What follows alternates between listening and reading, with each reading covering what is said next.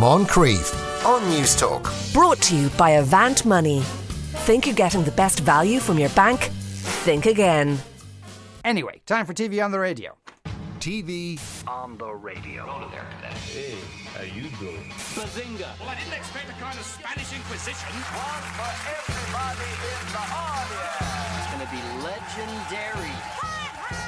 We've just crossed over into the Twilight Zone.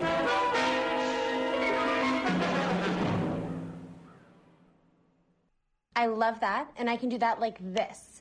But I have another idea. I get you the visas, and in return, you get me something I need. Okay. It's a highly sensitive diplomatic matter. It's top secret, really hush-hush. I have a week's vacation coming up. I'm going to Tulum, and I'll finally have some time to just relax. Just me, the sun, the sand, and my 7 security guards surrounding my private beach. But obviously a week is not enough. I need to add on an additional week after that. And there's only one way of doing that. And that's by faking my own abduction. A huevo. Sí, nosotros podemos hacer eso. There you go, that's Los Spookies. All 6 episodes now streaming on Sky Comedy and Now TV. James Dempsey joins us once again. So, what's this all about? So, this is a very strange show, and I guess because Halloween was yesterday, it might have passed its sell-by date for people who are looking for something festive. But it is a really interesting, strange, dry, bizarre comedy, and I my fondness for it has grown with each episode because it's just like nothing kind of I've ever seen before. So it is technically an American TV show. It's made by Fred Armisen, who was in SNL for a very long time, and then I think she's Peruvian actually, or Panamanian, Ana Fabrega, who is actress in it. She plays Tati, this very strange sister who is dim-witted but has these profound moments, and Julio Torres, who is El Salvadorian and was a writer on SNL and wrote 2 very, very, very famous sketches in the last couple of years. One is called Papyrus with Ryan Gosling, and the other one is Wells for Boys with Emma Stone, both of which are really, really funny. And if you've seen either of them and you like that kind of humour, you're going to get that kind of strange but really lo-fi humour here. So it's set in Mexico City, and it is about 4 friends who form Los Spookies, who are a group of horror fanatics who set up a business creating scary events for people if they want to get scared. So for example, in the clip there, and it was very, very difficult to find a clip because most of this is in Spanish with subtitles, so I was very, very limited. But what we heard in the clip there was the American ambassador to Mexico asking to get abducted, and they offer her by aliens, and instead they come up with falling through a cursed mirror. Right? No. But like the other kind of spooky things they do are like a sea monster in a town, a night in a house for a guy's leaving a fortune in his will, and he wants to create a spooky house for 5 people to stay in, and the longest person wins gains the inheritance, etc. So it's all of these very mainstream and very kind of tired tropes of horror stories. So you've got that one part of it there, right? And you have 4 of them. Julio Torres plays Andres, who is the heir to this chocolatier fortune, but also has a curious history where he was left at a convent as a baby, and he's finding out his backstory while also dealing with his inner demon, who will not reveal anything to him until he watches The King's Speech, because the inner demon wants to catch up on what they've missed in movies in the last few years. It's just this very, very, very strange stuff, and it's also extremely funny. Now, I have to admit, when I watched the first episode, because it's not sort of like obvious punchline, there's no laugh track, it's a lot of the thing I would say it is most similar to is the Mighty Boosh, the Noel Fielding other guy show, musical kind of show that had lots of strangeness to it as well, right? And it visually it looks a little bit like that. There isn't music in this so much, but it is that kind of repeating like stories and sort of subplots that pay off dividends in later episodes. And also there's only 6 of them and it's half an hour each, so it is like a perfect little soft serve thing. It's also kind of frustrating that we've waited this long to get it, because this was actually released in 2019 on HBO, and we're on HBO Max, its streaming service, and we're only getting it now.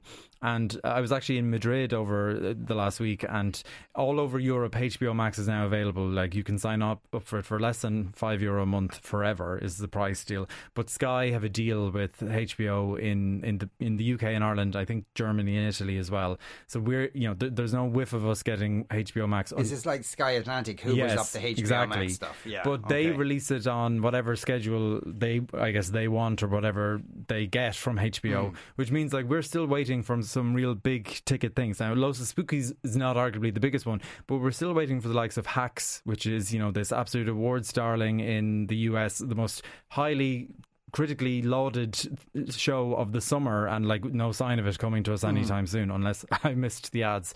But basically, this was made in 2019 and was this kind of cult hit on HBO, and they have signed up for a second season, so it is not like you'd be investing your time in a Disney Plus show that has already been cancelled and you're like, it's not going to go anywhere. This is going to come back, and it is just so strange and bizarre and funny that I highly recommend people seek it out. Okay, what's Hacks about? Oh, Hacks is about Jean Smart, who was in Watchmen and 24, and she was in Mayor of Easttown. She was Mayor's mother in Easttown. Right, yes. She plays a kind of like a Joan Rivers style stand-up comedian. Oh yes, and she teams up with a younger woman. Exactly. Yeah. And that has been like, we're still waiting to see that, and it has been the most talked about thing. Like, if you listen to any kind of American media, like a review or like comedians podcast, they are constantly talking about Hacks, and I'm like, come on, the hacky, bloody get it out. Brian, I actually saw a headline about this in the Irish Times today. Kin finished up last night on RT with an inexplicable near copy of The Godfather. I actually applauded their lack of shame. Atrocious series. Aidan Gillen, even for him, was laughably bad. Did you watch any of that? I did the first episode, and I stayed the course for about halfway through, and then it was just relentlessly grim and not enjoyable to watch. There was like, don't get me wrong, gangland violence can be, when it's on your TV screen as a fictionalized form, can be thrilling or interesting or exciting, but for me there was nothing to the show that hooked me in any kind of way. Whereas, like, and it's a bizarre thing to compare to, Los Spookies is just so strange, right, and so funny and charming and weird that, like, the more you get into it, they have this subplot involving a pyramid scheme selling like shakes that runs throughout about 5 of the episodes of the 6, and is so funny and well realised that, like, it compares, I just don't even know why you would bother watching something like Kin, because you've seen it all before, done better elsewhere. Yeah, now I haven't seen a minute of Kin, so I'm going to come up with a totally uninformed opinion on this. Any praise I've seen of it seems to be invariably predicated on, you don't get the nuance here because you're not as clever as me. And it's almost defensive praise of Kin rather than... but money went into Kin as well. It was a co-production with this American streamer, and it looked, I will say, it looked slick, it looked professional, it looked, it was shot nicely, it made Dublin look grim and like a big international city, whether it is or isn't. But just a generic box place, exactly, like any other. But I gave up about halfway through.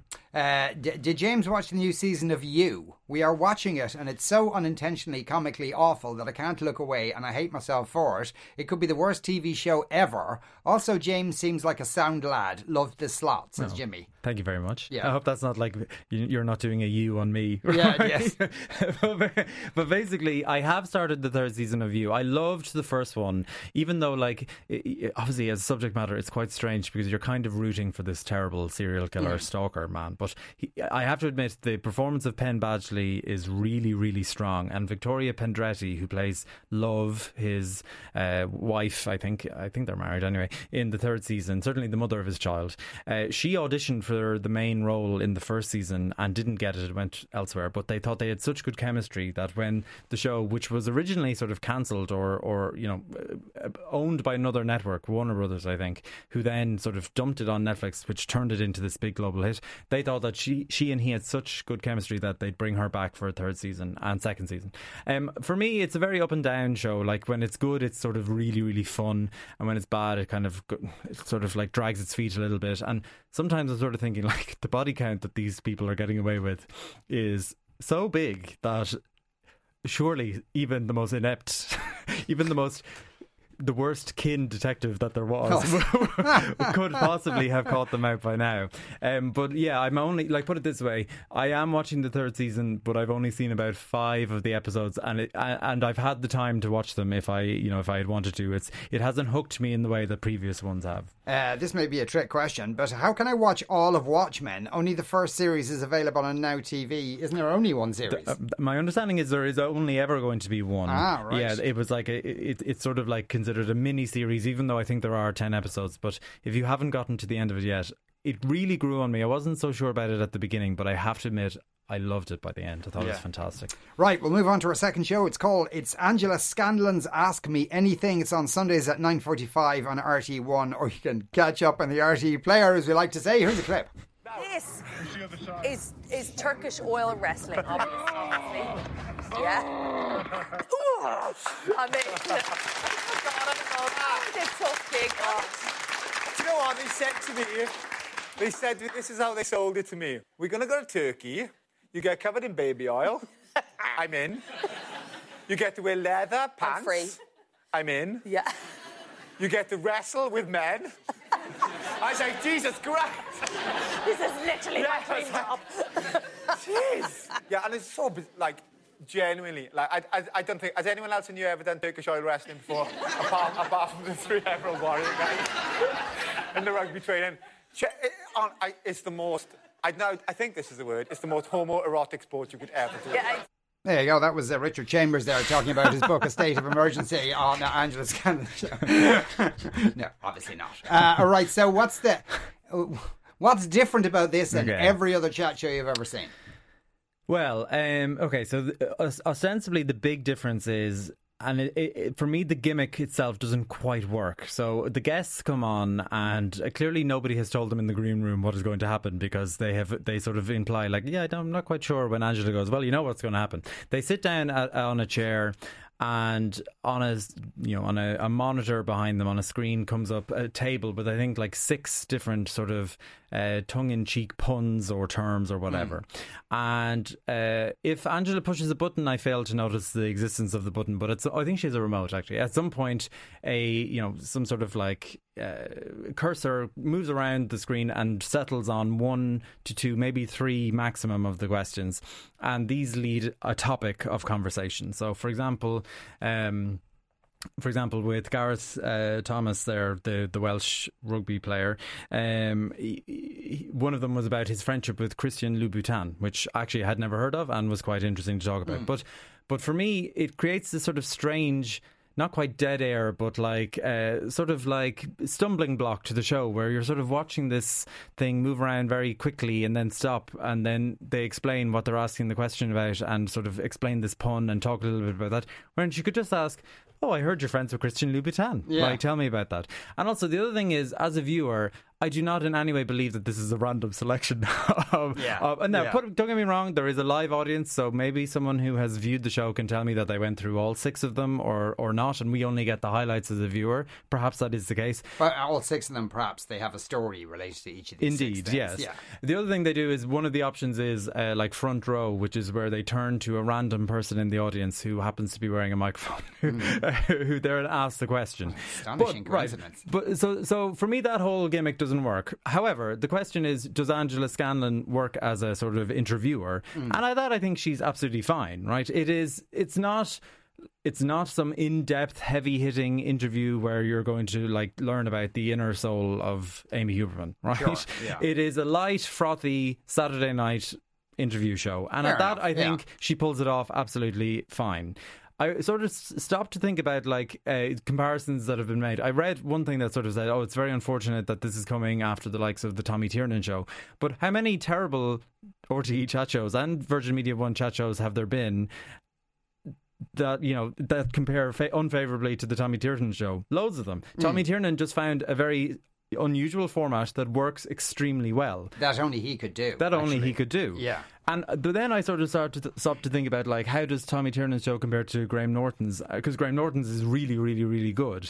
And my sort of reasoning is that it's the sort of lack of authenticity, right? When, like, obviously Graham Norton has researchers who go off and find things and they feed him lines and he has a whole package ahead of time. But it's because the other people are sitting on the couch that they can sort of chime in with unexpected things or jokes or whatever, that it makes it seem more fun and more natural. With Tommy Tiernan, he has no research done, right? So he has to find out, he has to ask these questions, and he's finding out in real time. And obviously we're seeing it edited, so it looks much more neater than it probably actually is. But it's just very entertaining and it's very authentic and it's very genuine. In a normal chat show, in this one, it's a bit... Like, I'm reluctant to say overproduced, but I just found the shtick a bit too much, a bit unnecessary. Like, I think it would have been just fine to have her come out or have them come out and have Angela talk to them. Like, there was a bit, for example, at the end of Richard Chambers' one where he was selling, where he's highlighting his new book, State of Emergency. I think that's it. Oh, yeah, sorry. yeah. Where they gave him a dressing gown for his partner, Louise O'Neill, that has covered with pictures of him. And I just thought this was a bit cringy. Like, it was a bit it was a bit of a strange thing to do. You're sitting up there and they bring down literally from the rafters this, like, bathing robe with your face all over it. Like, what do you do? I guess you put it on, which is what he did, right? But it was just like a strange sort of thing where I would have rather they just asked him a bit more about him or about his book or about anything. Right, okay, so it's a bit of a Chris Evans-y from the 90s. A little bit, but maybe not as, like, zany, right? Yeah. Like more, just more straightforward jokes and prizes and things. Like, Gareth Thomas, he made a very good interviewee, right? He talked about, like, I learned lots of things about him that I didn't know before. He talked about being a gay rugby player. He talked about being HIV positive. Then they whipped out a harp and he played Ireland's Call on the harp, right? Okay. It was a lot. Like, they got banged for their buck with him. But it was just everyone else, like, it's just up and down. I guess it's only 2 episodes in, right? It still has time to find its feet. I think it has potential to work. They just need to kind of pare back the gimmicks a bit, for me anyway. Yeah, okay, and maybe use those resources to kind of research pieces better, like as they do in Graham Norton, it should be said. Okay, well, maybe there's, like, potential there. Maybe. Yeah. Okay. James ain't staying up late on Sunday. Right, we'll move on to our third show. It's Invasion, new episodes every Friday on Apple TV+. Here's a clip. Barbara! Yeah? What happened? Everything!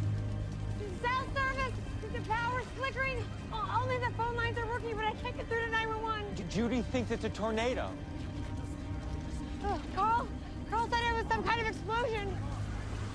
The Rothkrugs are leaving. Do we need to leave? I don't know.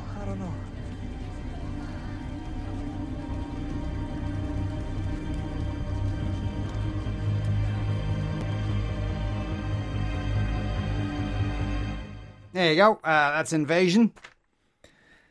Yeah.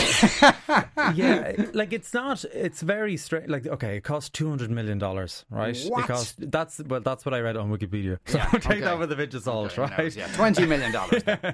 I mean, Apple has the money, right? They throw money. Everything they make looks really, really, really, really expensive.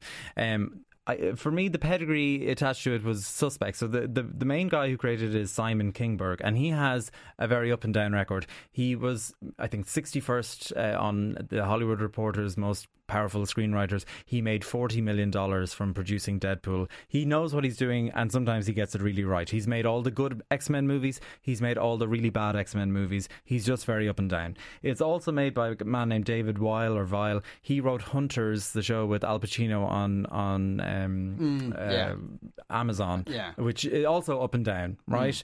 So I entered it going, not sure how to feel about this. And it's about sort of different groups of people around the world all at the same time. So you have like she's some sort of communications engineer who works for JAXA, which is the Japanese space agency. You have a schoolboy in London. You have a couple living in upstate New York or Long Island rather, whose marriage is falling apart and have 2 children. And you have a soldier in Afghanistan out on patrol with his merry men. And an American soldier. Yes. Okay. And all at the same so it's a period piece. Hello. So, and while all this is happening, unbeknownst to them, something is happening, right? And it is, we are to understand, some kind of alien invasion of planet Earth. Sorry, you also have Sam Neill as a hard-necked sheriff on his last day of work, setting up for retirement, right? And basically, across the episodes, there are four have been released. Amazon, or Apple rather, usually releases 10, so we can assume there are going to be 10 hours of this. That lots of things are going wrong. So, like, for example, with the schoolboy in London, he's on a school tour and it crashes down a quarry so deep that that only one person on their bus is killed, and that's not a spoiler. But the fact that these school children are unable to climb out of this quarry, and nobody has even noticed they're missing, right? And what else is going on? The marriage is breaking up between them, and they're running off with their kids while all of these weird things are going on. Okay, but the problem is, the weird enough things are all going off on screen and we're not seeing them. So we're sort of stuck with whatever's going on in the personal lives of these people. And for some of them, it's kind of interesting. Like the marriage falling apart against the backdrop of the end of the world is kind of interesting because it's these 2 people that have, I guess, fallen very rapidly out of love, stuck together with their 2 children, deciding what they're going to do. There's good drama done there, and there's a very, very good Iranian actress named Golshifteh Farahani who plays Anisha, who is, I think, in all the branding, kind of the main person in the branding of the show.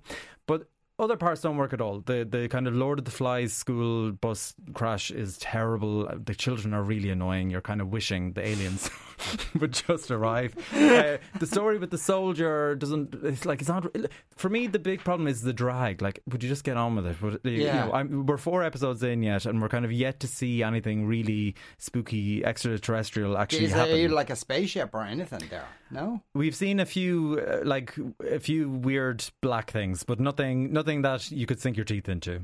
So these 4 main characters or sets of characters, are they aware that there's aliens coming, or are they just too busy? They're aware something is going on. So, like, in JAXA, the Japanese space agency, they're investigating like a space accident, we'll say, whereas in the soldier was like following up something that was happening in the desert and is now trying to find the rest of his team. And none of these are really spoilers, by the way. And the school tour, as I said, has gone off on an accident, and the family that's falling apart, that who we heard in the clip there, their neighbourhood has, something has happened like a tornado, but it isn't a tornado in Long Island, right?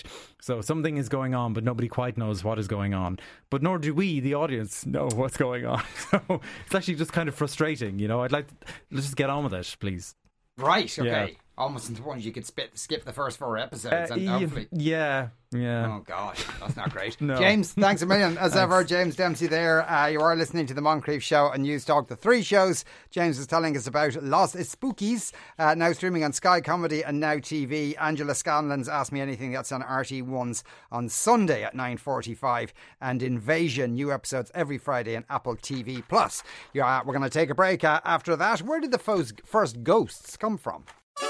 Moncrief on News Talk. Brought to you by Avant Money. Think you're getting the best value from your bank? Think again.